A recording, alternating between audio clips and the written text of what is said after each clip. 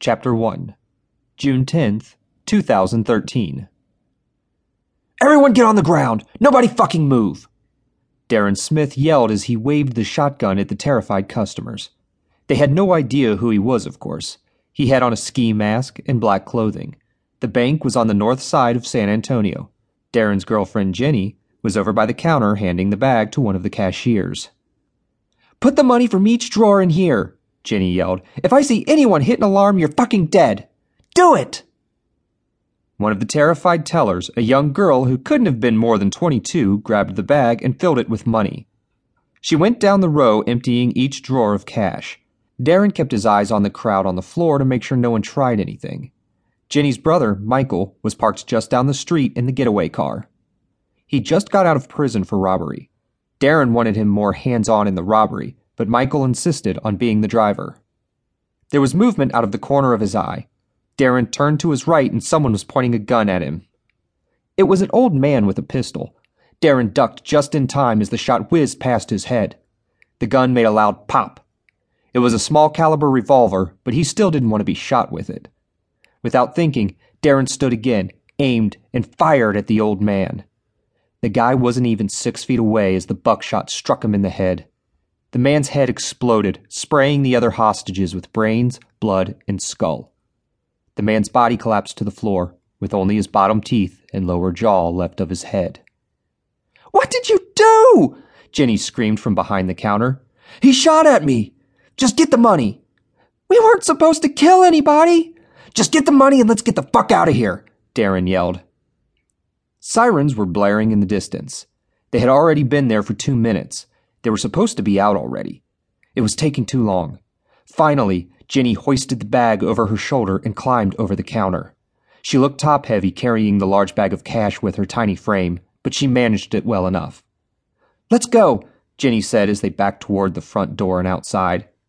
When they looked in the street, the car was gone. Michael, her brother, and their driver had bailed. "That motherfucker," Darren said. "The sirens must have spooked him off," Jenny said. "Well, he just fucked us both. Come on." They ran back inside as he waved the gun at the crowd again. "Who is the manager?" "Step forward," Darren yelled. They scanned the crowd, but no one responded. "I'm going to count to 3. If the manager hasn't come forward, I will shoot someone every 3 seconds until you do."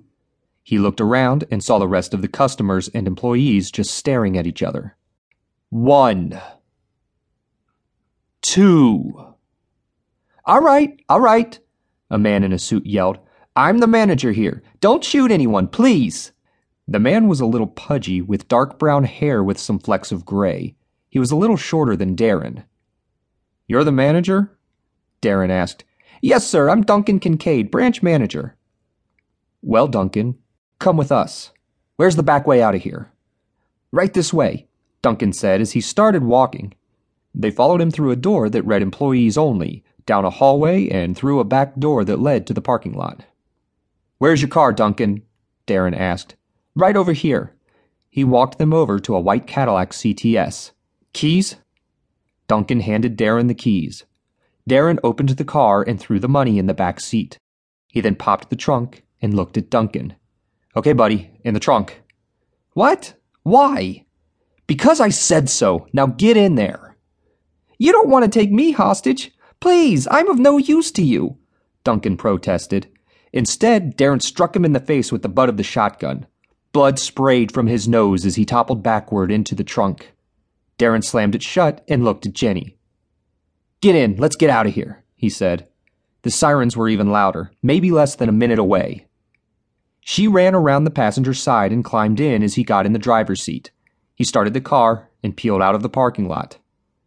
"Why did you kidnap that guy?" Jenny asked. "In case we need him. If the cops stop us or something, I don't know. Why did your asshole brother leave?" "I don't know. I can call him." "Later," Darren said as they sped out onto the access road and onto IH-10, headed west.